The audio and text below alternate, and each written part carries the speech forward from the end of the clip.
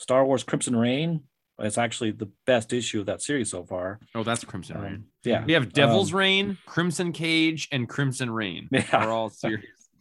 They need to all come out on the same week. You guys? Hey, buddy. Oh, no. Are we going to talk about that thing? What thing? I don't know. Jeff just looks bummed. We're Doing this in public? gonna have to talk about it at some point, you guys. Might as well rip the Russell Band-Aid off. Yeah. We have to talk about Russell Wilson. I don't have the will, son. Oh, I was thinking Ryan Wilson or Mark Russell. Hey, can I ask you guys a question? Yeah. Do you want to talk? Do you want a podcast? Do you want to do a podcast? Like another one? Start a new one? Or do we No. want to go in like a different direction? I think we should just like start this pod, like do the same podcast, but do This episode. this one. Yeah.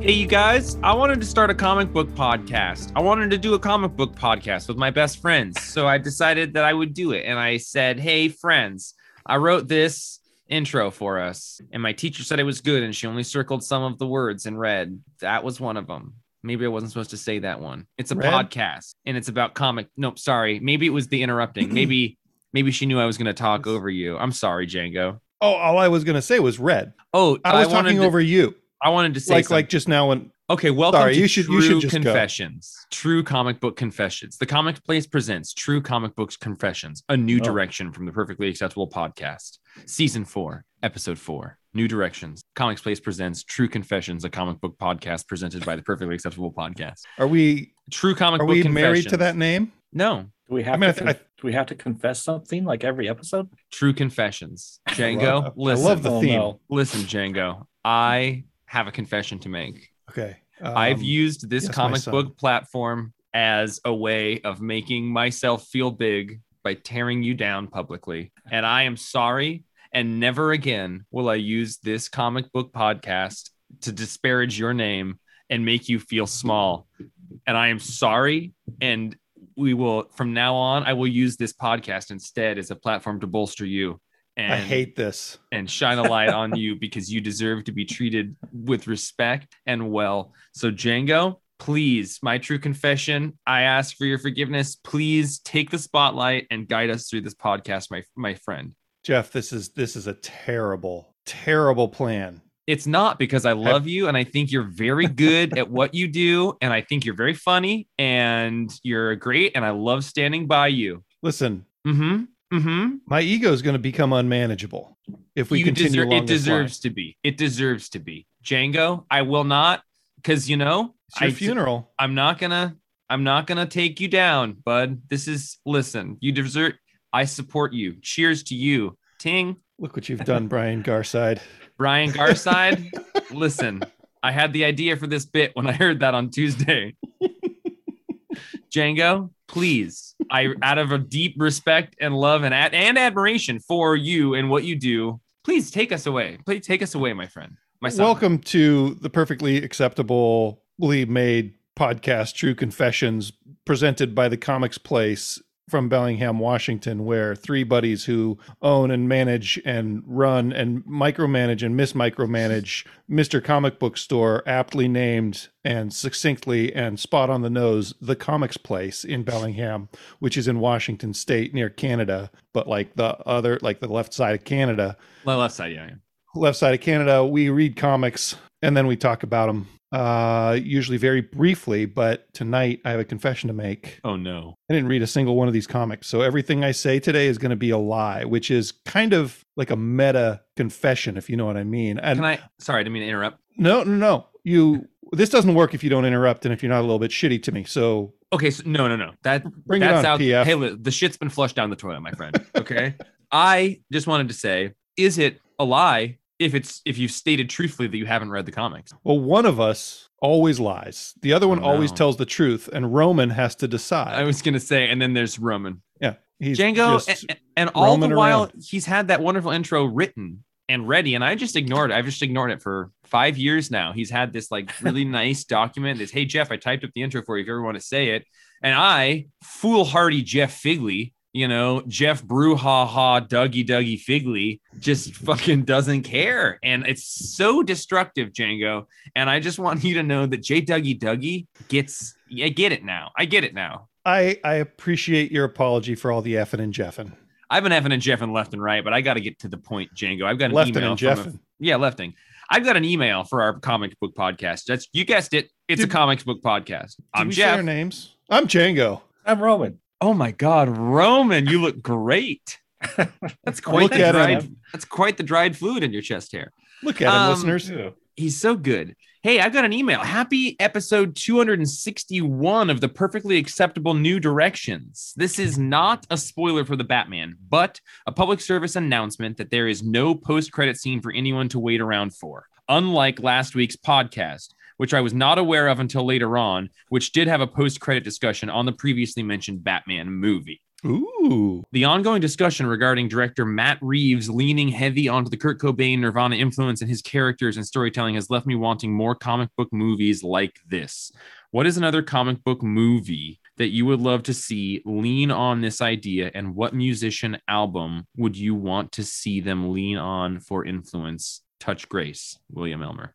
Interesting. I like that question quite a bit. So we've got a sort of musical person album kind of basis for a comic book film or adaptation. What would you like? Well, Kurt Cobain is such a good one, thinking about the Batman movie, because he is so like iconic as a character in and of himself, like Kurt Cobain is. So I feel like you'd kind of need to lean into, like, I mean, obviously you got Tom Waits, a Bob Dylan. I would think that you'd need to think about a musician who is a pretty strong character in and of themselves, right? Tom Waits was the first musician that came to my mind. And then I started trying to match him up to a comic book. And I can't think of, like, I'm thinking like weird, just post-circusy Tom Waits. So he's like in the boiler room beating up a piano until it's pieces for drums, Like a John Constantine?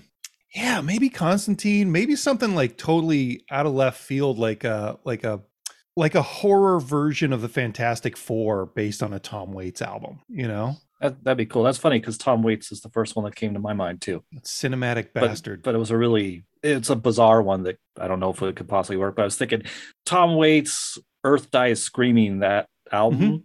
Bone Machine. Bone Machine. And it's using Captain Planet, but it's very dark. Ooh, like a twisted Captain Planet. Yeah. I like that idea. I'm thinking about, well, again, I'm sort of stuck on Kurt Cobain because I love the idea of his character. But then, kind of a similar type of character like Jimi Hendrix. I think that like either one of those characters, you could tell a really interesting, dark Spider-Man story with. I think that like if you were to like tell a story that was intentionally supposed to kind of be the meteoric rise of a young person gaining power and esteem, but like not like Spider-Man's always okay and a good guy, but what if that power kind of consumed and destroyed him? Maybe that's not something that's like, maybe that's already been done, but like, I don't know, there's something there to that idea of that Spider-Man story, like maybe a Spider-Man who reveals his identity by choice at some point, and that kind of increase in notoriety after he's become famous or something, but then ultimately the things that go, in tow with all of that destroy him or something. How about an Isaac Hayes Punisher? So like Shaft style 70s set just after Vietnam Punisher. But before he got into Scientology. Yeah, but like with really cool, funky music to go with the bullets. Yeah. Okay.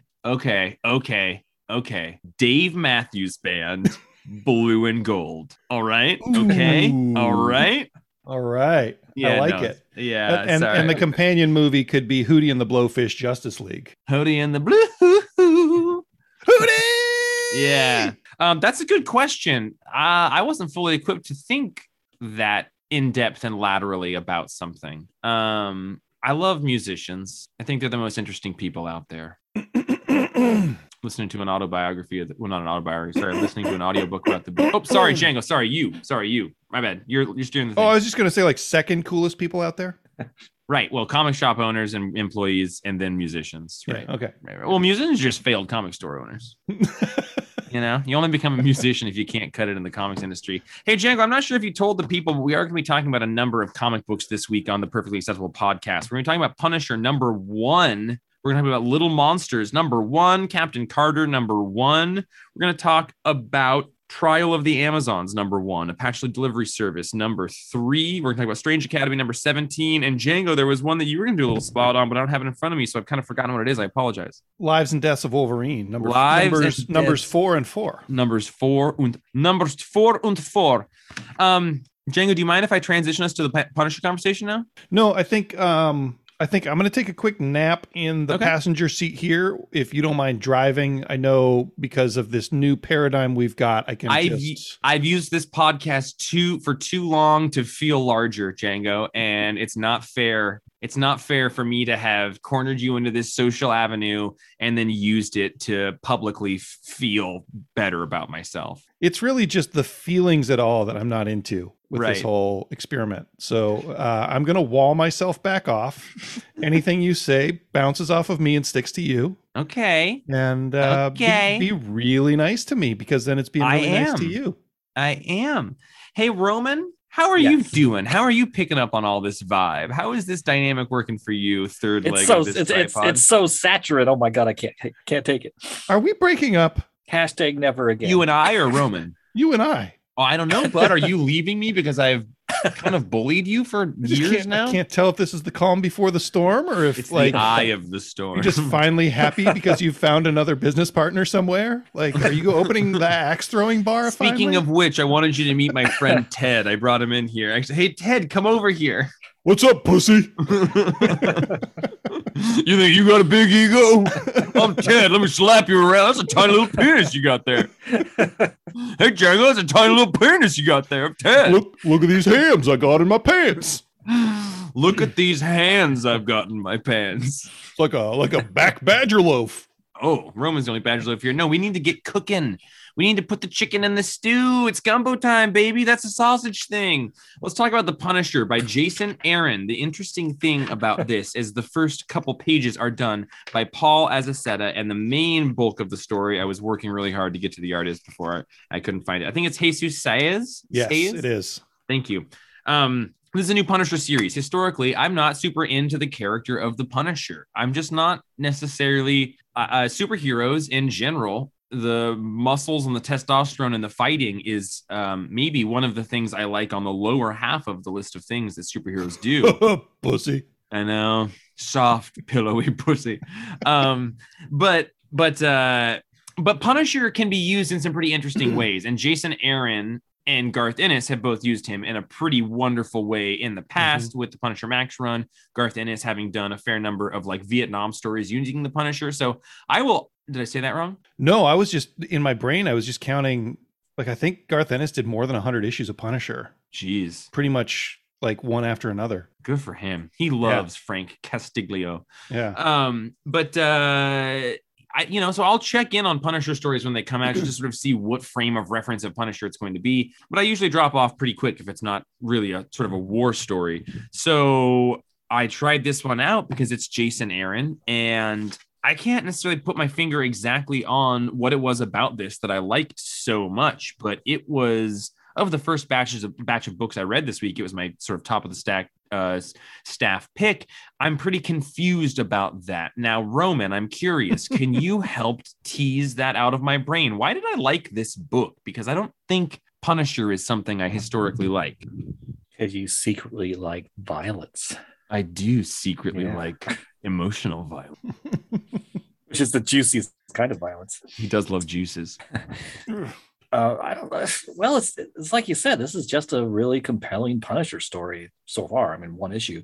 I don't know when he Was it in Devil's Reign? When did he take over the Hand? Or not take over the Hand? He's now like their head assassin dude. It's like right now in this comic. I think it might be right now in this comic. I thought think maybe we're riding this wave. Yeah. Okay. I thought maybe it happened in a previous crossover event or something. There was maybe one cover in the last 2 weeks that had a spoiler of the new Punisher skull logo. With the hand insignia kind of built into it, but I think this is the beginning of the story.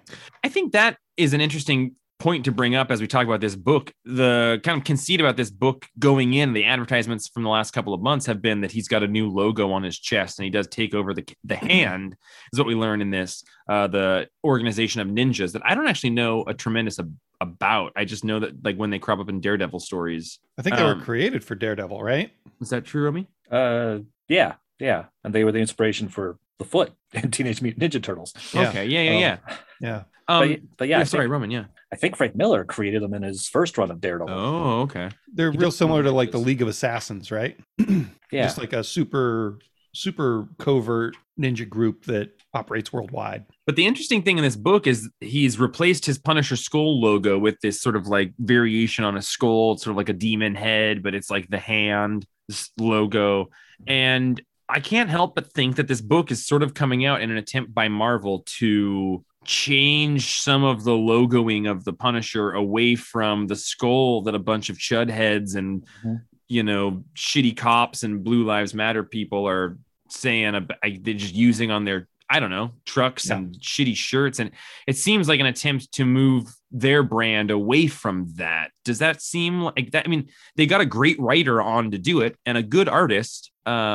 I can't think of a single other motivation that Marvel would have to change that logo, because that is one of their most iconic logos. Marvel, I think, traditionally doesn't have a lot of great icon logos. Like you can have a Batman image and it's Batman. You can have a Superman image as Superman. But when you try to think of Marvel ones, it's like an X in a circle from the 90s is as good as it gets until you hit the Punisher skull, which is super identifiable immediately. Yeah, the and so Fantastic Four symbol. But yeah, me. you're right. That's actually a really good point. The Spider-Man symbol, kind of, but it's just like the back on his, like the symbol on his back. That's an interesting point, Jay. I hadn't thought about that, but I totally agree. So this book came out, and it seems like kind of timed, and maybe that some of it is related to moving the Punisher away from that branding at a pretty integral time.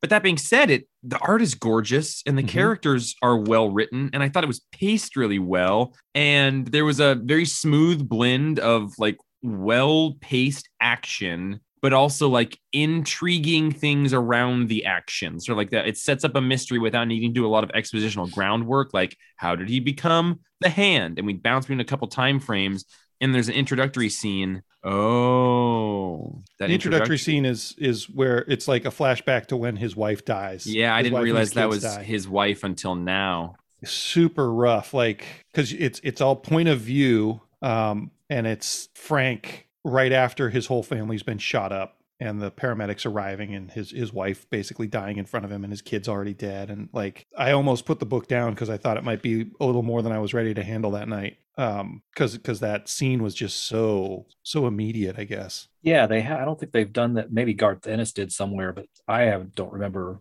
reading that that moment in his history as being so visceral, no pun intended. I mean, the way the EMTs and everything are describing the various biological damage in front of them that they have to deal with and everything. We haven't heard all that before. Apparently, the kids were all chopped up by the bullets. Yeah, like triage in real time there. I think that's just like, in terms of comic book storytelling, one of the best intros to an issue, like a sort of a start of an issue there's been. We get these 3 or 4 pages by 3 pages by an alternate artist explaining the scene of his family's death that caused him to kind of break and become the Punisher. I didn't even immediately place that until now. And then it cuts to one of the most beautiful montages of comic book art I've seen in the pages of a comic book in a really long time. There's just a double page spread of a ton of amazing panels and iconic covers from the Punisher from the last, I don't know, is it 50 years? Mosaicked over this gorgeous page. And it just says Frank Castle is the Punisher. And it just kind of effectively gets you up to speed on the Punisher, in so much as it shows you these moments and then cuts right into the story. That mosaic on page 4 and 5, like, just put me right in. I was like, okay, totally. Yeah. I don't really like this character, but there's all these iconic moments and I'm ready to, support the cool parts of him. It's such good art. And looking at it, like each one evokes a very specific time in the Punisher's run. And then the interior art, like the main artist is spectacular. It's like almost painterly, almost a little bit charcoaly. Almost digital. Yeah, almost digital, but just very, very well done. And the violence is pretty freaking badass. And one of my favorite touches in this is when he gets in the fight with the hand in his apartment and he's just like shooting him and beating him up and punching him. And then he makes it to the fridge and he opens it up and his refrigerator's just got like 6 knives hanging out in it and some takeout. And that's it. And there's a great spoiler at the end of this that I think we should just save, because I do think that this book is, if you have been on the fence about the Punisher or don't know, I think this is a good one to check out. And I think the spoiler is very fun to get to. I guess my big question is, Django, there's a lot of swords in this book. Punisher uses a sword. Yeah. How do you feel about that? I'm okay with it. You don't like swords historically. They sure don't add much for me most of the time. Roman, you like a sword, right? You're pretty much a trained swordman. I like swords, katana, all that. Any kind of sword I like better than guns. But I also think that's part of, and the Punisher is supposed to be able to use a lot of weapons. His specialty is guns, but I think that's part of them shifting his brand a little bit. Is he's got swords strapped on him now, and he still uses guns, but he also uses the swords and daggers. I just love, like, I don't know who's more hubristic here: the Punisher thinking he can beat like 24 Foot Clan members in his tiny apartment, or the Foot Clan thinking that they can bring 24 swords to a gunfight. It's a great fight. Yeah, it's a great fight. And even before that, before we even get to that scene, I like the introduction. I think it's the introduction of a new bad guy weapons dealer faction. These guys in suits and Greek helmets based in Greece, and it must be Ares behind it. I mean, the one dude is the Punisher's facing down, and he's saying, "Oh no, the boss will do worse than kill me." And it's got to be Ares, because Ares can send you to Hades to be tortured forever. That's a fun idea. I didn't think about that, Room, but you're right. The helmets would indicate that, and that's also a cool type of villain, I think, for the opposition of the hand. I love also just sort of like at one point he tries to cut a guy's throat, and he just like the guy like grabs his throat and is bleeding. He's like, not very good with this thing yet, and then he just like cuts through his heart. And you're like, oh, he's not great with it yet. I really like it. If my enthusiasm doesn't seem to match the score, it's just because it's been a couple of days since I read it, but I think I'm going to give it a 9. I think it's one of the best books I read this week. Yeah. What did you guys think? Right there with you. 9. Yeah, I really liked when they go back to the Hand's headquarters and the contrast with the Punisher's crappy apartment in New York and now his quarters here, which actually has like, a bed on a platform. And I love the fact he's got a little altar set up with his old Punisher chest armor and the logo up there, an altar, a little nod to that and goodbye to it. That was interesting to me. I thought if you're trying to move away from the symbol, why sort of exalt it within the story? But it makes sense from a narrative standpoint, but from the legalese of them being like, we got to get this symbol away from our superhero brand because racist conservatives are co-opting it. But like, it seems like they want to brush it under the But I think it's a smart way of doing it though, because they know they can't just pretend, okay, that symbol has nothing to do with the Punisher. So it's a way of like, you're right, acknowledging it, and but acknowledging it's in the past. Yeah, that's a good point. And I think that if they were to be like, we're not using it at all, you'd get those people who are like, bring back my Punisher, and if to hear they're like, no, we respect that, but we're moving in a different direction, like that's a little less abrupt for maybe the chuds. It'll be interesting to see. I just hope those chud bastards don't co-opt the new symbol also. I hope they do, and then we can go back to the old one, because the old logo is better. That's the goal. Yeah. Okay. Well, hey, before we move into little monsters, before we head in a new direction with little monsters, and we get Roman's score. Did I say I gave it a 9? You just did. Okay, 9.5. I mean, 9.5. It was pretty awesome. God, I'd eat never mind. Swing. That's the sound of a sword being drawn. Yep. It's also the sound from Wayne's World. Is. Hey guys, Andrew here. This is a little delayed because I've been having such bad ADHD that I forget to actually record my voicemail every week. But I think it was Judd who a while back had talked about lettering. And if we had known any like letterers that stuck out to us. And one that has been sticking out to me recently is Aditya Bidikar. I think that's how you pronounce it. They've been doing a ton of stuff. I think they did Arkham City, Order of the World. They did These Savage Shores and Black Stars Above, which those of us in the book club have contentious feelings about, positive and negative. I've done several of I did the Jimmy TIV Batman stuff, including, I think, did some Nightwing stuff even. But yeah, really interesting letterer. And I really think it's important how, like, I feel like lettering gives the voice to the character in many ways. Like you see Dormammu talk with like those weird, that particular set. You saw it in Strange #1 this last week when Clea was talking, but those of the Faltine have this like special font that letterers use. So I think it kind of adds a particular voice to a character. Or I've seen Aditya Bidikar do things like invert the colors, where it's a black background, black speech bubble with maybe some like black Kirby dots or something with white text.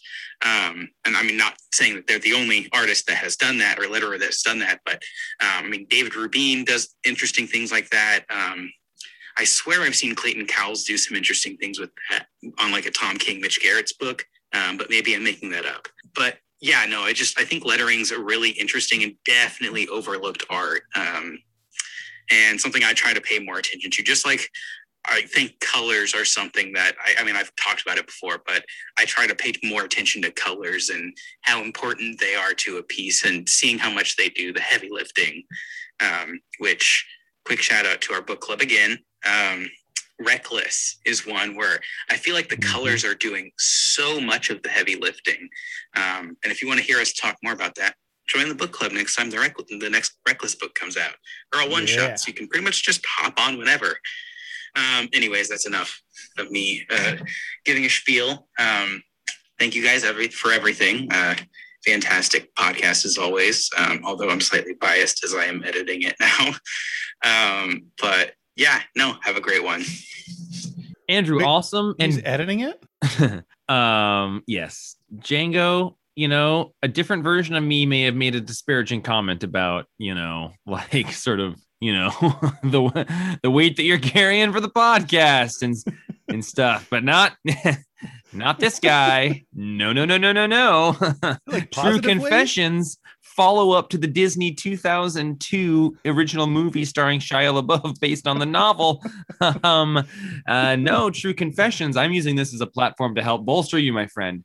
Andrew, that's a fantastic point. Aditya Bidikar, I'm looking at their website. Up to 2019, here is a list of their lettering credits. Assassinistas, Black Cloud, Graffiti's Wall, Isola, Little Bird, Punk's Not Dead, These Savage Shores, Motor Crush, and Verses. So every single one of those, except for maybe Gravity's Wall, is one that we've talked about on the podcast. So, and most of them have that reversed out text, I think, at times, which is interesting. Sure. Yeah, because that's something that I feel like a lot of letterers kind of steer clear of. Mm-hmm. So great point. Thing. I love looping back on it. Thanks for being wonderful, Andrew.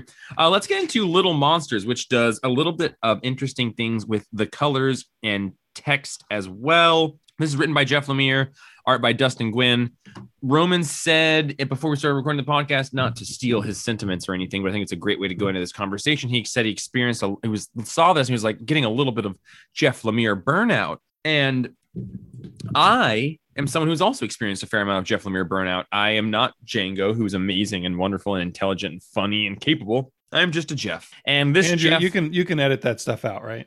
And this Jeff loves a good Jeff Lemire story, but there's a lot of Jeff Lemire stories, and they're not all of the caliber that he can produce. Mm-hmm. And this is the creative team behind Descender and Ascender, books that I did not follow through on, but he did just wrap May's book, which was one of my favorite books of the last year. And he's always doing Black Hammer, which is incredible. It's incredible how varied his body of work is, but I'm curious. Let's how you guys felt about Little Monsters. Automatic 10 because the first page is a character named Romy. The end. Yeah, I thought about you the whole time reading it, buddy. Yep. All right. Well, that's Roman's review. It's also the exact same character from Descender, it looks like. Yeah. No, just fucking just a little kid walking through the dirty, broken down city. I was really impressed with the art in this. I was too. I haven't really seen Dustin Nguyen do something in this style before. And, like with the kind of, it's a weird sized halftone for all the skies. Like it's a little finer than what most people use when they're using halftones for texture, and a little bit bigger than what you would use if you were trying to hide it. And I just thought that the way that the pages came together and the way that the mostly gray tones were used clicked really well for me. And, Jeff Lemire's just, for my money, he's just real good at writing kids. I can't say that I think he writes animals as well as he writes kids, but he writes kids really, really well. It's interesting to have Naomi come out this week as well, Django, on this same week of this book, because I'm going to harken back to a conversation we had years ago about halftone dots and zipatone, and it was at a stage where I think both of us knew a lot less about exactly what's being used here. Mm-hmm. But what I think is interesting is the time that we had that conversation. I think longtime listeners of the show know the outrageous argument that we're talking about when like Naomi 3 or something came out and we were talking about it. But what happened, I think that, the reason that conversation happened at that time is because there was a lot more artists like the Daniel Warren Johnsons, Riley Rossmos. There was just a ton, Ed Piskor's, an increase in the amount of like halftone and zipatone stuff going on, exploring that medium. And I think since we've had that conversation over the last like 4 years, I've noticed a real increase in the usage of that technique and how exploratory that technique has become. And I think, so all of that to say, I totally agree with what you're saying, Django. This is like kind of an interesting exploration of that technique. And I think that, we really have been seeing over the last couple of years an attempt to diversify that type of coloring, that type of like shading or adding texture. And here it's done in a way that I can't even fully understand. Like it's done really well, but it really, like he uses it a lot in the backgrounds to create the gradient of dark to light. He's also using it in an interesting way with the twins, Ronnie and Raymond. So this is kind of hard to describe, but he's halftoning the black lines on those two kids, and he's not really doing it with any other characters. So it's giving them kind of a softer, dirtier, more of a pigpen look. And the other characters have like he would halftone it, and then he would put the black ink over it so you get sharp outlines. But with those two characters, he's putting the halftone dots on those black outlines, so those two kids have a different vibe from everybody else, and it's consistent throughout the book. Yeah, the pigpen reference is a good comparison there. I totally agree. As someone who wants to use this platform to like bolster your opinions, and I think that the art is like fantastic throughout it. I mean, like, listen, I'm not sure if everybody knows, but I play the guitar. I'm a guy who plays the guitar, but you're bolstering yourself too. It is seldom that I see in a comic book someone draw a guitar and hands on a guitar, and like it looks and feels like a hand on a guitar. I think it's on page 3 is the close-up of a hand. Mm-hmm. It's just like he was looking at a hand there, like the fingers bend and crease correctly, like the way that his body's hunkered over it, the way the guitar looks, the way the strings look. That made me happy because I just love guitars. And do you think you could play the song he's playing? Yeah. He's just doing a little Nirvana cover there. That's Polly, buddy. He's covering Polly. This book is about a bunch of kids who seem to be hanging out in a post-apocalyptic town waiting for the person who turned them into a vampire to show up. And they've been waiting there for years and years and years. Like how long? 100 years, 50 years, something like that.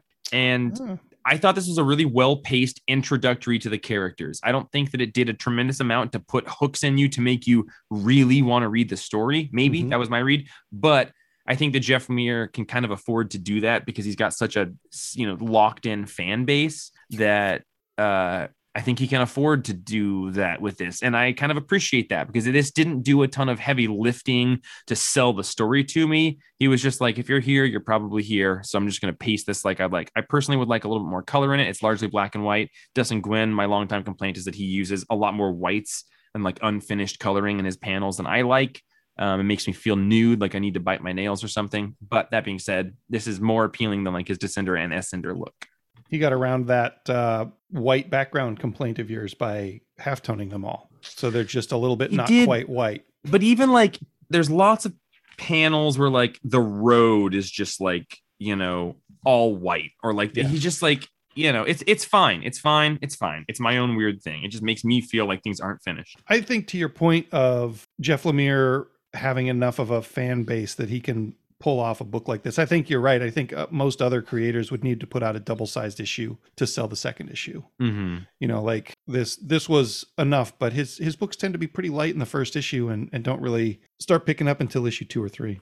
Yeah, that's a good point. Roman, what did you think about this one? So like, how did your Jeff Lemire kind of burnout fit in with this book? Because I think that I also am the same way. I try all of his number ones and I feel really comfortable dropping them after number one if I'm not into it. Mm-hmm. Yeah, I actually was thinking of skipping this one because I thought it was just going to be kids in some post-apocalyptic wasteland, and like, seen enough of that. But then Sean pointed out to me, oh, they're vampires though, and that got me to read it. And I enjoyed it. I liked it. I like everything you guys mentioned. I like that. I like Dustin Nguyen's artwork. I like vampires. And I'm curious about this mystery. And it has been 100 years that they've been waiting for the Elder to come back. And I'm curious if I really like the sequence in back where they all have to go to bed because the sun's about to come up, and just shows each of their domiciles while the one kid goes out looking for Romy, who's disappeared. Love Romy. And I'm curious about, well, how can you not? Come on. I know. He's even got the same haircut I had when I was a kid, and now. And I'm really curious, Ronnie and Raymond, that's got to be an in-joke, because that's Ronnie Raymond was the real name of the original Firestorm. Oh, interesting. So it makes me wonder, so are these two kids going to get like fused together somehow later in the series, to further the in-joke?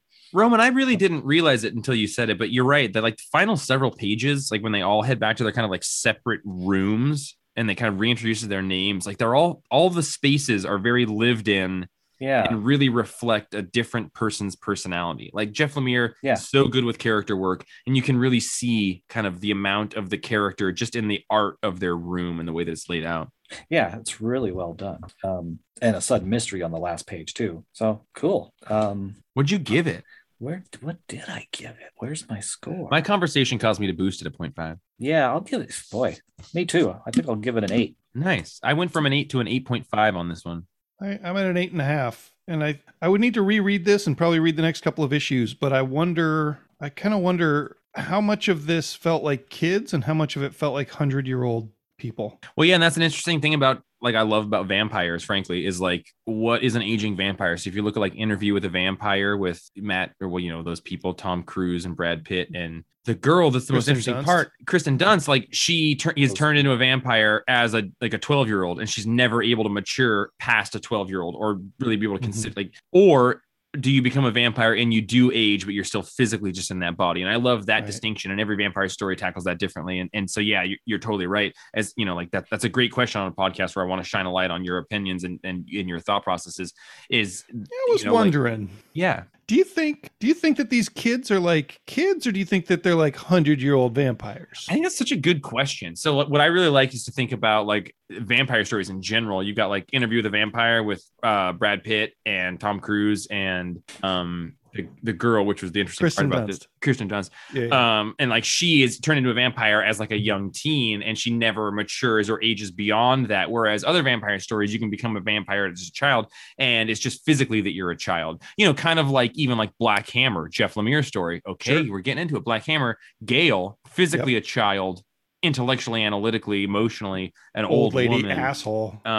My question is, in this book, I wonder if the kids are like kids or like 100-year-old kids. That's a good question. It's like Interview with a Vampire, right? With Kirsten Dunst and Brad Pitt. Somebody get me out of here. It's Groundhog's Day.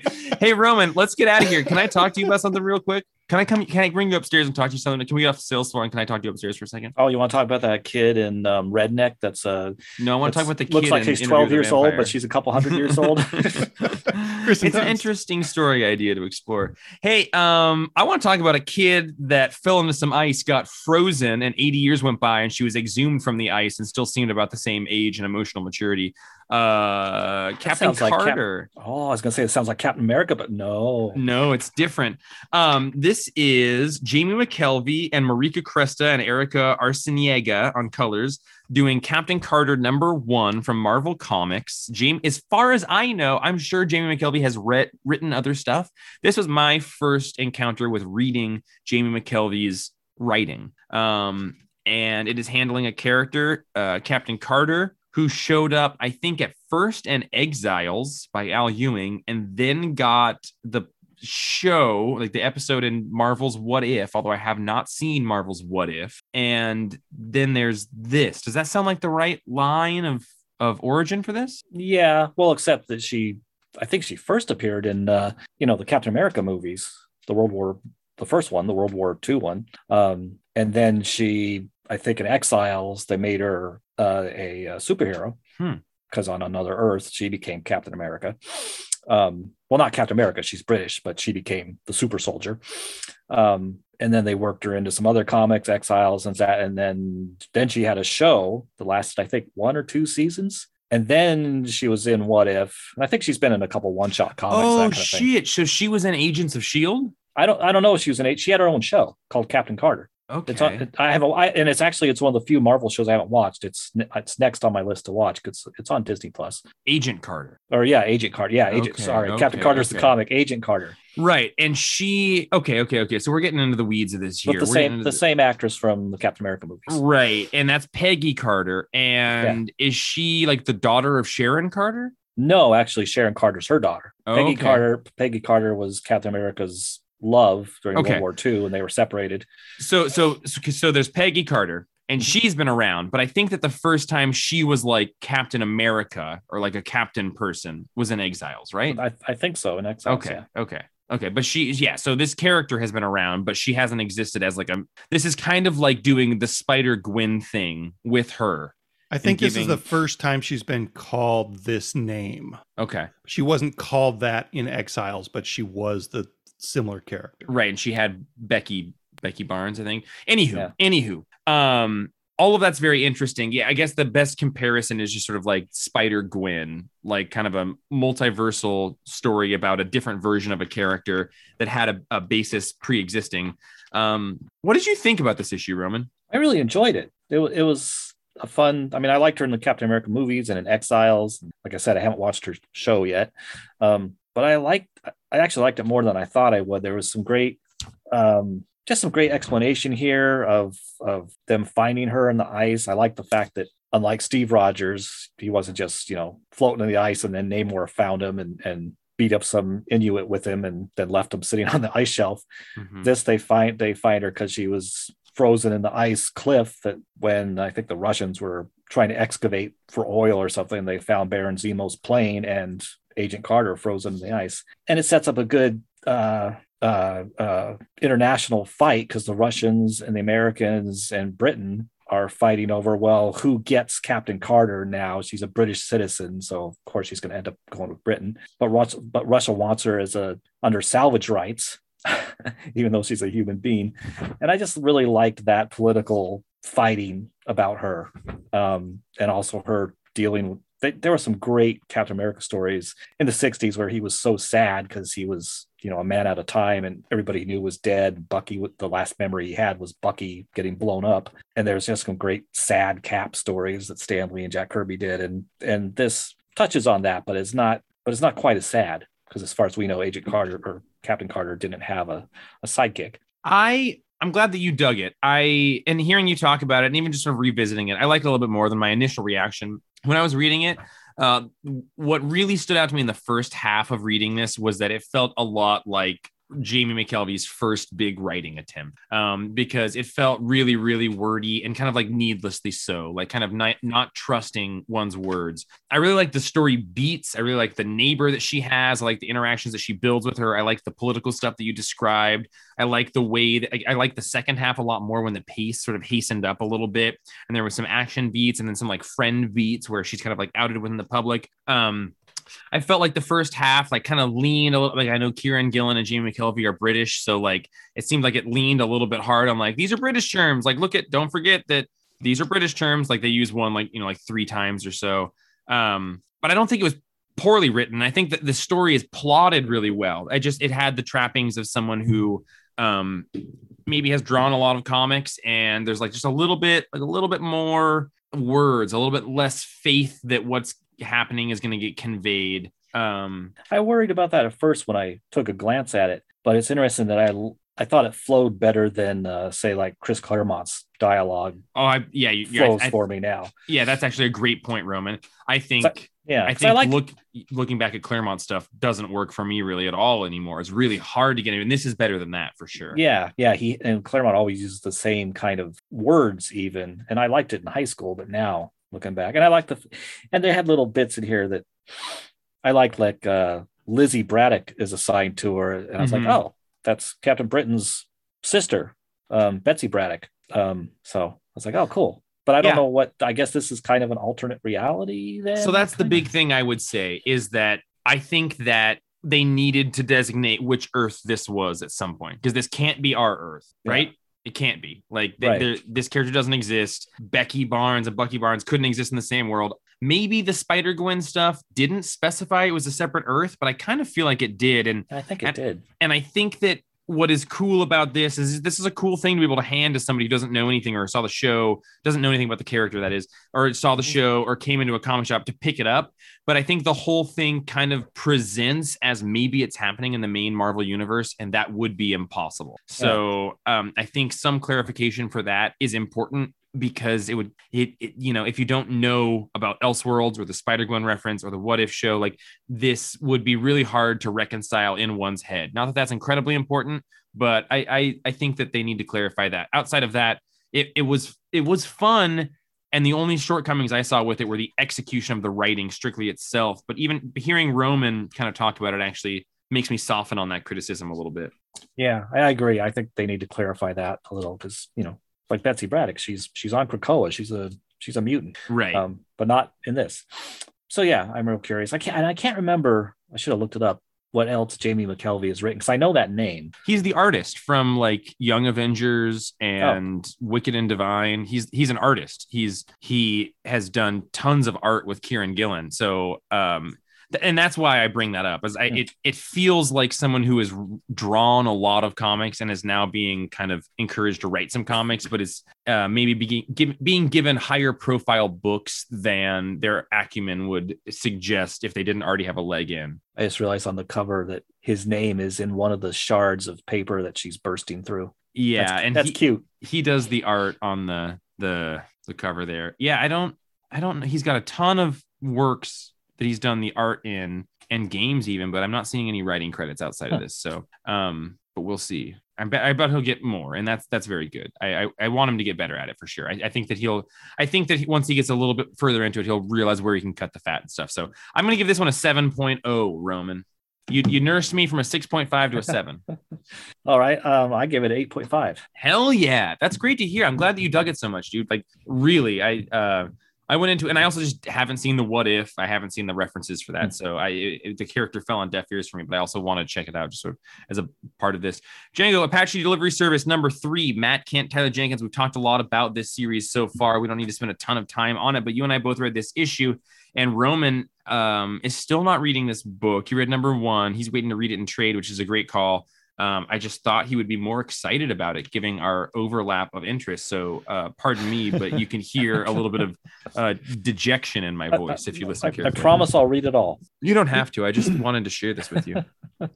So did we talk about how this series has a sensitivity consultant, Asby Whitecalf? No, but that has happened in a different book as well within the last year and a half. I feel like that. Yeah, we talked about that. That's right. Yeah. I think that's a cool thing to do, especially when you're dealing with this is definitely cultures that Matt Kent isn't. Yeah, there's a cultural consultant and a sensitivity consultant. They're different people. Yeah, we're dealing with a lot of like marginalized people within this book and the way that's represented within history. So we're talking about Vietnamese people, and we're talking about Native Americans.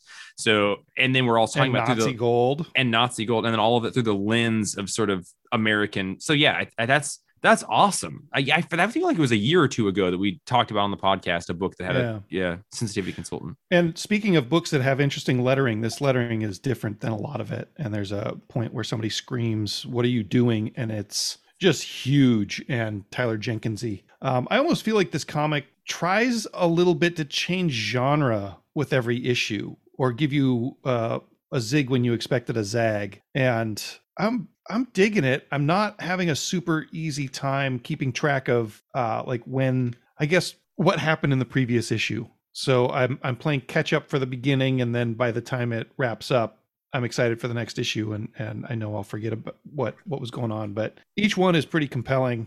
And I like the is he a good guy, is he a bad guy situation that goes on throughout this one. And the flashbacks are interesting. The booby traps are great. Like, yeah, super, super well crafted, which is kind of what you expect from Matt Kindt and Tyler Jenkins at this point, and Hillary Jenkins too. Yeah. What a crew. What an amazing crew. I would say that the art in this one seems for the first time a little bit rushed, a little bit not detailed. Like the faces, especially in the final third of it, you're seeing just some like very blank faces. Just Tyler Jenkins, I think, does a lot of detail in his work. You look at Grass Kings, and this is like the first time I've been like, oh, those are kind of some pretty basic features, but not a strict complaint. And this whole series has felt like he was drawing it at 100% instead of 150 or 200% to me. Yeah, like it is. Yeah, it's like more zoomed in and then zoomed out or something. I haven't had any trouble tracking it. You know, like he's in Vietnam, he's with his crew. He decides to defect from them. He finds a guy. They're going to go look for treasure. They fall into a trap. It's from some witches. And then they wake up and they've been kidnapped. And one of the guy that he meets gets out and wants to start torturing the women. And that's a moral thing that he can't get on board with, because kind of the harkens back in this issue and the first issue, the hunting of like an innocent deer and what his father taught him about that. And like, you know, what murder does. I really liked the bit of almost silent storytelling that goes on when they're like, you know, captured and they're in the dark room, and the dude that had found him, that recruits him, frees his hands. And he says, yeah, I'd love to take a look at this place. Little help. And the guy has a kind of silent panel. He's like, hey, what's going on? You're going to free me? And there's another silent panel. And then he sighs and like frees the guy. And it's just like everything up until that point seemed like that guy was trustworthy. And then without any words, right, and in 3 panels, they were able to make us understand that like at some point this guy is probably going to betray this guy to like steal this gold. And that's good comic booking. That's great storytelling. If you don't have to tell me and you can show me, you know, that's the strength of this medium. And I love the way that it's kind of overlapping with this story with him and his father in this car accident the whole time. So I really love it. I think it's a really incredible blend of things I really care about, like the Vietnam War and the history of that and just the chaos of that time. You know, the cultures of the indigenous people in America, and then kind of the way that America fucked everyone horribly. And like, everyone we touch. I don't mean that lightly, but like it just this, you know, like the Vietnam War is the perfect lens in my mind to kind of explore the real fallibility of our country and the way that it treats other cultures. So I love this book for its exploration of that. And I think this is the least I've liked one of the 3 issues, but I would still give it an 8.5. I'm going to give it an 8. And I just want to remind everybody you should read Snowblind. It was the first time Tyler Jenkins was on my radar, and I think we still have some trades in the store. I was thinking about Snowblind while I was reading this volume. I was thinking about like trying to compare this to that. And he also did Grass Kings with Writer. But hey, Django and Roman, you guys, I'm behind on the Wolverine books. We went to Comics Pro, and that one Wolverine book that week didn't get read by me, so I'm behind on everything. Can you tell our friends about that story? And then we're going to talk a little bit about the Trial of the Amazons. Yeah, so like Roman, I'm sure you kept up with these, but I was 4 issues behind when comics came out this week, and I sat down and read all 4 of them, really tired, and after like 2 beers the other night, and just had the most fun I've had with superhero comics in a long time.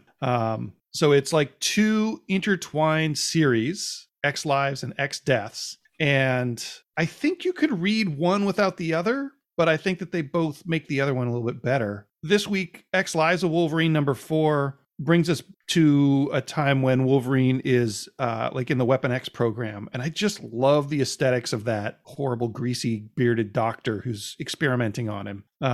That's one of my favorite times of Wolverine. It's got just a wonderful reveal of Wolverine as Null. And lots of cool stuff happening in like bomber jet fights and a saber-tooth battle, and just it's just like fighty, punchy, almost Donny Catesy sort of Wolverine action. I really like that issue that did a callback to I think it was Donny Cates who wrote that Venom Venom.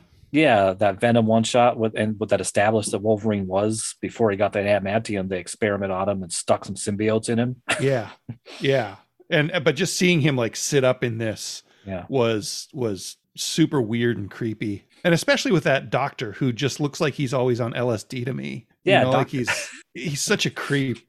Yeah, Dr. Cornelius, which I forgot there was a Dr. Cornelius involved in Wolverine's past. Yeah. Yeah, and like the art on that one is Joshua Cassara, and it really evokes the Barry Windsor Smith Weapon X stuff without looking like Barry Windsor Smith Weapon X. Yeah, which I think is really cool. Yeah, that first overhead shot of Wolverine in that body cradle, whatever thing. Yeah, I was like, wow.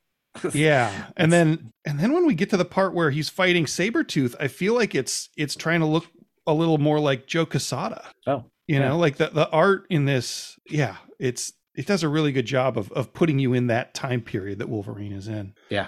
And then the X Deaths of Wolverine is kind of like a sneaky Moira story. And this one has some really grotesque, weird stuff where she like skins Banshee's face so that she can sneak onto Krakoa. And like the very last panel has an insane reveal that goes back to Hickman's X-Men. I'm gonna spoil it, so earmuffs, Jeff. But like when Wolverine says "We are Phalanx," like I got super excited for that, Roman. Yeah, well, they've been kind of hinting at that with this series. Yeah, and that was cool. Overall, I'm reading X Deaths of Wolverine because I want the whole story, but overall, I'm not really into X Deaths because I think I said before the last time we talked about it. I realized with every issue of this series that I'm like, I don't like Moira being a bad guy. I mean, in anything else, I'd be like, wow, that was wild, like skinning Banshee's face off and using it. But I hate that Moira did it because in my head, she's still like, oh, Professor X is, long lost love. She's a good guy, good person. And of course, Banshee will be back. He'll get resurrected. But now he's going to have that horrible trauma memory of having his face skinned off by one of his oldest friends. Wait, someone's face got skinned off? Yeah. I was avoiding spoilers because I haven't read it yet. I'm going to give you a not spoiler, Jeff. Okay. I mean, I can't wait to read it. Mild spoiler. Wolverine lobotomizes somebody in here, and I realized that love it. Lobotomization is something that really freaks me out. I love that hate it. And so sorry, I love knowing that about you is what I mean. I love I want to use this comic at some point, aren't you? I just love using this podcast as a platform to get to know you more, strengthen your voice, and send it out kind of like a radio transmitter to the world. I needed to catch up on that this week. Instead, I read an entire paperback of Deadly Class. I read volume 10 so that I can be caught up on Deadly Class. What were your scores for Wolverine? 8 and 8 for me. Lives of Wolverine, I gave it 8. Deaths of Wolverine, I gave it 6. Wow. Well, I also hate the art of Deaths of Wolverine. Okay. Yeah, I don't care for the art in that series, but I love the art in the first one. The Cassara art. If that's I like them. Yeah. I couldn't choose one over the other. I like them both quite a bit. Yeah. Good comic booking. Like this is just straight up superhero nonsense and it's perfect. And like I told Jeff, I kept flipping to the front page to see who wrote this because it just feels like big, huge action, and that's not something I ever really associated with Benjamin Percy in this way. Yeah, since the Dawn of X stuff, he's blown me away. And he's also doing some non-X-Men stuff. I forget what it is. That's really good. He's phenomenal. He's high on my radar now. Guys, I just want to share a thing I did before the Buckshots, and we're also going to talk about Trial of the Amazon before the Buckshots. But I want to be a champion of somebody who just drops into a comic book series. I think that's a really important part about comics. I don't think anyone listening to this podcast or anyone on this podcast started reading comic books by making sure they started at issue number 1. Like we all just read the shit that was around us and started reading it. And I think that the world tells us we need to start at number 1 and know things comprehensively, but I don't think that's how we got into this game. So I just decided to take a couple risks and read a couple series this week that I was not caught up on. But one of those was Strange Academy. I read Strange Academy number 17 by Scotty Young and Humberto Ramos. Don't love Humberto Ramos's art, like Scotty Young's writing. Have a little bit of baggage about this series because it's been such a speculator book for a while. And I don't know, as I was saying that in my head, I was like, yeah, it's a speculator, but I was thinking about what I would say about this while reading it. And then I was thinking well, what, if somebody was like, it sounds like you mean that as a negative thing. What would you say to that, Django? Like, yeah, Strange Academy's been a speculator. Like, speculators are getting it. It sounds like you're saying something negative. I was thinking about like, I think it's only really a negative thing from the perspective of a store that has pretty tight ordering and is disappointed when readers can't get their hands on things because somebody who's just looking to flip it isn't going to do that before we place our orders. So there's just not enough on the shelf for this book to gain new readers until reprints or the trade comes out. So, and we're not emotionally immune. Like, we're a little bitter at times, but it kind of feels a little bit like a hipster being like, yeah, well, I like them at the original album. Or like, there's just something sort of like, yeah, well, you're not getting it to actually read it. You're getting it to sell it. Like, anyway, we're getting into a very deep conversation about sort of like the morals of buying something to sell it and whether it's merited or how not. But anyway, as I was reading this, levels. It's a couple levels. And I think it's easy to disparage it, but it's also easy to be like, that's how the person digs the thing that they like. So I don't know. Anyway, it's an interesting question. And I think if anyone ever is interested, they should go to the comic shop that they go to and ask the people working what they think about speculators. If you want to know about it, it's a huge part of working in a comic shop. And it's a huge part of our lives dealing with it. And needing to create a sort of moral stance about it is difficult. It's a whole different stage than dealing with it. And we spend so much time dealing with it. I'm not really sure how we feel about it personally. But anyway, Strange Academy has been a big book that people who like to buy comics and then try to sell them for an increased profit have been buying. They've been scooping them up for like a year or so now, which to me says that we should have been ordering more for like a year or so now. But this is a book that doesn't have many subscribers, which is probably... You can't trust it. Like, you can't... Yeah. You can't trust that the next issue is going to be like that. Yeah, exactly. Like, is there another first appearance in it? So anyway, I just decided to get in here. Issue 17. I read it all. It's a pretty great, it reminds me of like Gotham Academy. If you read that a number of years ago when that was coming out, it's a good instance of taking a bunch of Marvel characters and putting them in a young situation, but they're like the children of characters and young people. Roman, have you read this book? I read the first issue. Okay. I didn't care for it. Yeah, me neither. I mean, I don't even remember if I read the first issue. I was a little bit butthurt, but it just seems like the kind of thing that I could be like, Roman, are you reading this? He'd be like, I've read every single issue. It's well-written kids. Scotty Young writes young teens really well. You got the son of Dormammu in here. You got Brother Voodoo as a teacher, and then a bunch of kids I just don't know and characters I don't know. But as this issue was going, I was like, man, it seems like some big stuff is happening. This seems like a big deal. Really nice action sequence, really nice character work being done without beating you over the head with it. Just like dialogue-based character development that doesn't feel at all like exposition is trying to be leaked into the writing. It all feels like words that would naturally be said. And so I just want to say, I think Scotty Young, an incredible artist, harking back to the Jamie McKelvey thing, I think he could totally get there with his writing. But this is an instance of like an artist who's transitioned to being a writer, who's very good at having combined, being an artist and knowing what an artist needs to know from the writer to transition to a script and then going to a writer. So I think Scotty Young, really fantastic writer. And then the silly thing is in all of this, I was like, cool, I would be reading this book. I'm actually going to read the next issue of this book. I'm on board. The next issue seems to be the final issue of the series. So this was the penultimate issue of Strange Academy. The one issue I read was apparently issue 17 of 18. I think everyone should check it out. I think if you like the books if you've got a youngin in your home, or if you like reading books that are well-written teens or kids, this is a good one. Again, a la Avengers Academy, Gotham Academy, both of them have Strange Academy. Oh my God, all of them have Academy in it. Holy shit. But all those Academy books are good. If you like just sort of reading a younger focus, I would say it's probably something like Teen Titans would have been maybe 40 years ago or something, I liked it. I'm going to give it a 7.5 or an 8. I bet it means a lot more to someone who's been reading the series, but I want to encourage everyone to check that book out. I think the collections are available, and you can get to the bottom of why speculators wanted it. I don't know yet. Roman, take me to the trial of the Amazons, if you wouldn't mind. Sure. I was going to say Strange Academy probably introduces a bunch of new characters or something. Yeah, that's exactly what it is. And it would probably be pretty fun to do a podcast all about the speculation market. Careful, bud. There's a lot of nuance there. Careful, bud. Fun.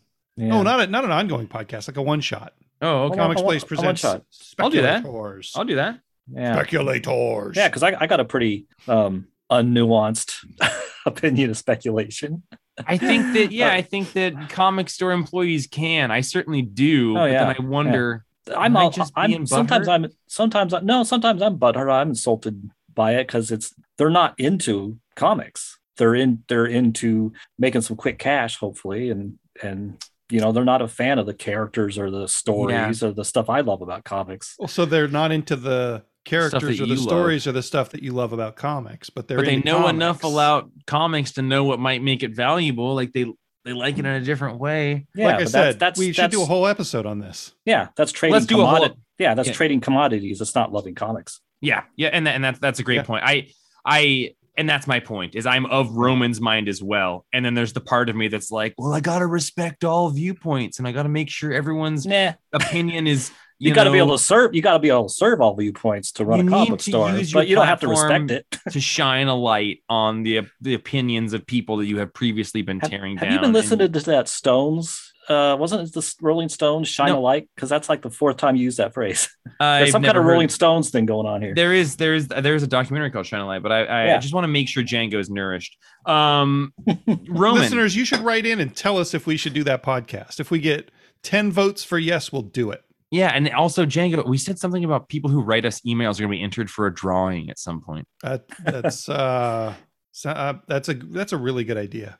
We did that. So Andrew's on board for that. We've been getting some emails. Make sure you sign in the subject matter contest entry. Roman, new rule. Roman, new directions. Roman, yes. Tell me about Try All the Amazons #1. Gosh, I tried this because it was a new #1 event, DC event that wasn't a big cosmic event. Not expecting much out of it, and I really liked it. It's the there's 3 tribes of Amazons, the Themyscirians, and the one Artemis was part of, the more militant, aggressive ones. The I don't know if I'm saying it right. The Bana Migdal, and then there's the Esquicitas, and I apologize if I'm mangling all these Greek and Spanish pronunciations, but that's the tribe that the new Wonder Girl, Donna Floor, in Brazil, that's her tribe of Amazons. They're the lost Amazon jungle tribe, and Donna Troy and Cassie Sandsmark, the current Wonder Girl, are kind of hanging out with them. So they've all been brought to Queen Nubia because Hippolyta has been hanging out with the Justice League. So Nubia became queen of the Amazons. She's called all the Amazons in the world back to Themyscira because they need to do their contest they do occasionally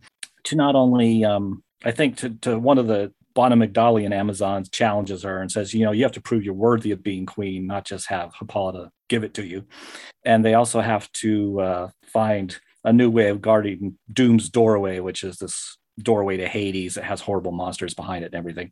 And there's just great tensions, like kind of a Game of Thrones level political tensions between the 3 different societies of Amazons. Because, of course, the Artemis's Amazons, the Bana Migdal, they're militant. They don't like things that have been going on in Themyscira. They think all the Themyscirian Amazons are wimps and soft and not real warriors.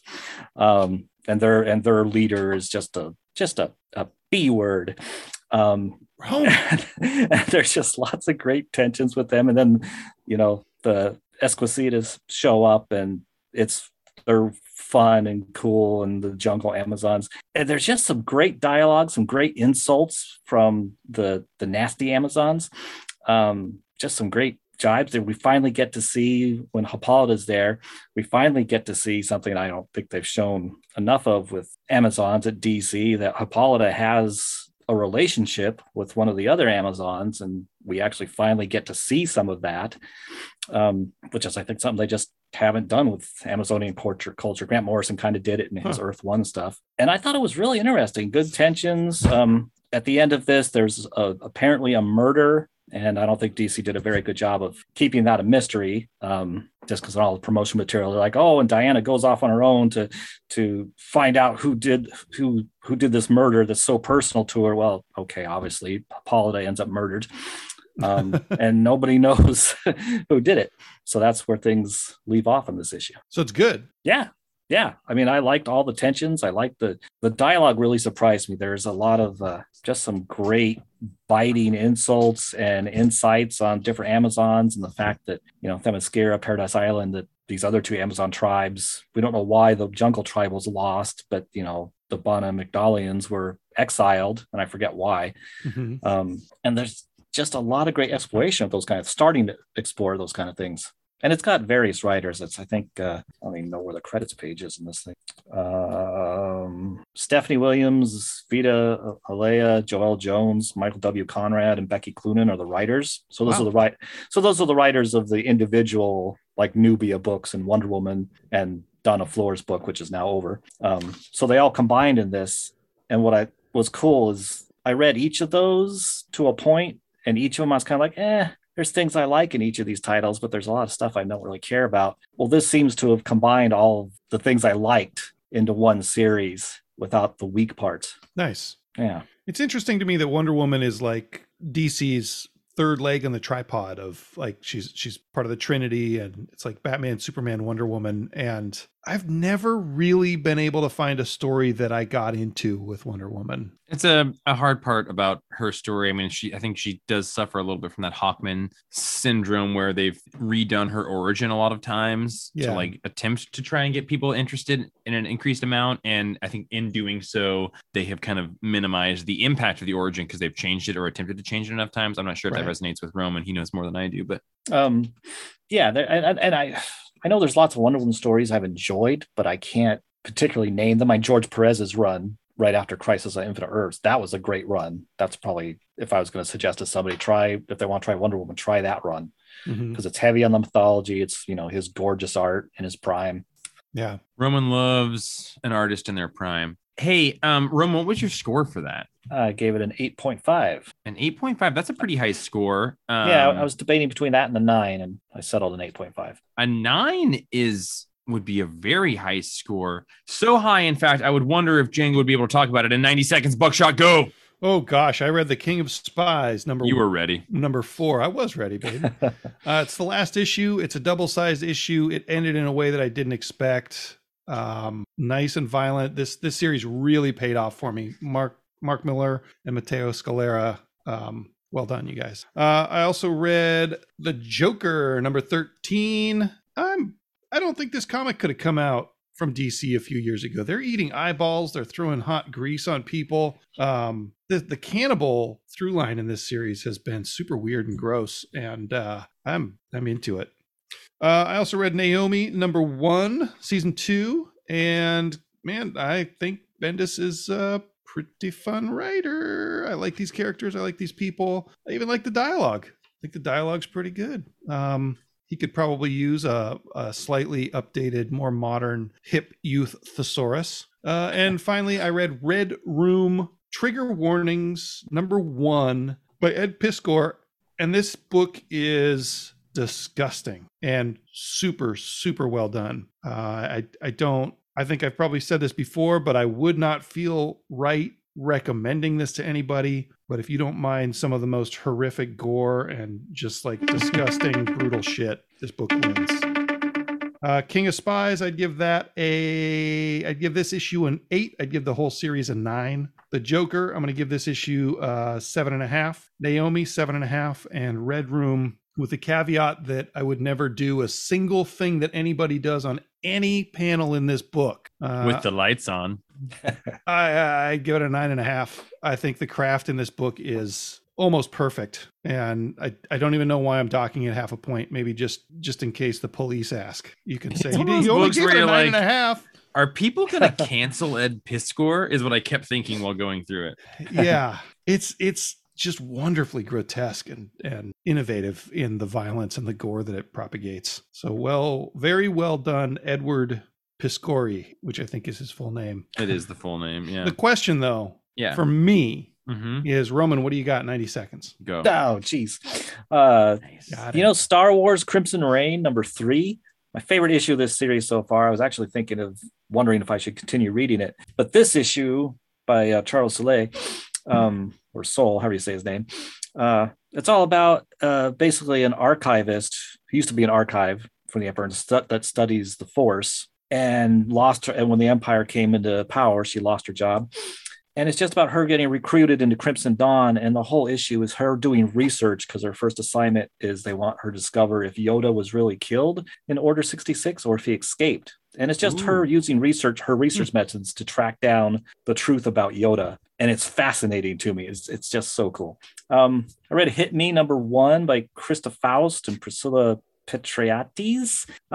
It's a book about she's not a prostitute, she's a sex worker, and she specializes in masochism, getting beat up. That's why it's called Hit Me. Mm-hmm. And I think it's well written. I like the art. I guess it's interesting. The main thing I think it's cool that it exists is that, like the write-up in the back, writing about sex work and a different perspective on that, and just kind of representing somebody that's a character does that for a living, BDSM. And I'm not into that. You don't have to say that, bud. This is a safe space. Well, that's what I'm getting to here. I'm not into that. It's not that interesting to me, but I think it's cool that it exists. I like the anticipation. The anticipation of pain is what's interesting. The actual pain, no. I'm not into that. It's too tame. Well, I would say that I've never thought about or been interested by any of that. And I want to make sure my mom who listens to this podcast knows that. No, me and Django are the sickos here. I was going to bring Ted back into the room, but I think he's gone for good. I'm a good boy. Do you have scores for those, Roman? I do. I got to find them on my list. What did I just talk about? Crimson Rain, I gave a 9, actually. And Hit Me I gave a 6. But that's just me. I think people should check it out. It's pretty interesting and new. Minute 30, Jeff, go. I read Naomi and Deadly Class. I read a slew of other things, but the ones I want to talk about are Naomi and Deadly Class. Naomi, I read Naomi #1, season 2. I really liked the first volume. Really liked this issue. It's been like 2.5 years since that first volume ended. Bendis has been writing Justice League. Naomi was incorporated into the Justice League. She's got her own series now. They still did a good job of making her an interesting character, be in the Justice League, and now not answer a bunch of the questions posed at the end of her first miniseries that can now be answered in this miniseries. Probably my favorite thing Bendis has done at DC outside of some of the Superman stuff. But I was ready to be the one person that liked this book amongst a slew of people who hated it. And I might still be that. But I really like this. I really like the art, really like the story. I love it. It's great teen writing. He's good at that. Read Deadly Class Volume 10 by Rick Remender. This is issues 45 through 48. I love this book. Anyone who knows me knows I love this book. I fall behind on it and then I read it in paperback. It's fantastic. The art is incredible. Some of the best art in comic books, some of the best storytelling in comic books. It can take lulls at times, but it always makes me... I don't eat a paperback of any book like I do Deadly Class. Every time it's in one sitting and I take the whole thing in and I love it and want more. Rick Remender, one of my favorite writers. Wes Craig, one of my favorite artists. I'm working on, hopefully, if I can get my courage down and my confidence in check and able to do stuff, we're going to hopefully get Rick Remender in here for a podcast interview because this book is ending and I wanted to make sure I caught up on it. Naomi, I'm going to give an 8.5. I really liked that book. It's like the best part of teen writing, like Riverdale, that show, Buffy, all that stuff. Like I love that type of story. And this does it well. And then Deadly Class, I'm going to give a 9.5. Even when it's so nihilistic, it makes me frustrated and want to punch the writer and the main character. I'm able to remember that I feel that same way. So I'm glad that he's writing it. So really, really fantastic. I absolutely adore it. Deadly Class, so good. Going to be really sad when that book ends in a number of months here. So yeah. This is the final arc again? Because I thought that the last one was the final arc. Yeah, we all thought that. This is the final arc. And here's the confusing part I learned yesterday. It's 2 paperbacks long. So it's the final arc. And I was like, oh, wow. Okay, so it's going to end in like 6 months. No. It's going to end in like 10 months. Got to get that 4th hardcover out. Exactly. That's what I was saying when that 3rd hardcover came in. I was like, how are they going to do it with just 2 paperbacks? It's going to be 3 paperbacks and it's going to have a bunch of extra material, but it's still just about my favorite thing. There was something I was going to say to Roman about feedback from what he was talking about, but I don't remember what it was anymore. Well, speaking of feedback, while you think about that, Yeah. sound travels pretty quick. Feedback is basically sound traveling so fast that you're hearing the sound again. At what point does sound turn into feedback from reverb? Well, so I mean, like feedback is like, if you put a microphone that you're singing into in front of a guitar amp that someone is playing behind you, or no, if you put the microphone in front of the amp that has your voice coming out. Right. Feedback is when you sing into a microphone and it's projected behind it and it's caught by the microphone and then amplified by it, and you create a sound feedback loop. Reverb is the sound that a space makes when you make sound in it. So it's the sound of the echo or the clap. When you clap in an auditorium and you hear the room and what it comes back to you, that's the reverberating waves that you've hit coming back to you. And so does that not feedback because the sound has been altered? Oh no, I mean the more reverb, the more feedback there's going to be, right? Like the more right, so that's room what I'm sound saying. there is. Yeah, sorry, I just wasn't sure what you were saying. I'm saying like reverb is hearing that sound again on a loop, basically. Well, right. Well, so reverb is just sort of the echo in a room, right? But the echo is a fading loop, right? It's a sound bounced back. It's maybe changed by the wall that it hit, but it's the same sound coming back to you. And feedback is happening, but the sound is being projected from behind you into the microphone. So I would say the difference is that feedback is like proactive, like it's sending and receiving. It's sending the receiving sound that it's sending, whereas reverb has an end to it. If you clap in an auditorium and you hear the echo come back. So if you varied the pitch of your sound a lot, would you prevent the feedback because it wouldn't be looping that same thing back into itself? It would be looping a variable sound? That's a good question, Django. I want to use this podcast to make sure that your voice is amplified and reverberated and fed back into the ears of everyone that hears it. But I can't say for sure if I know that we're working with the exact same variables, but I would love to hang out with you on maybe like Logic,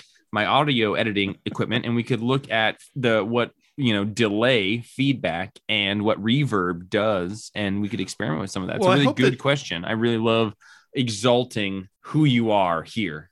I really hope that delay that I just gave you was enough for you to figure out what you were going to ask Roman. It's not, but a little feedback I want to give you is that it was well executed.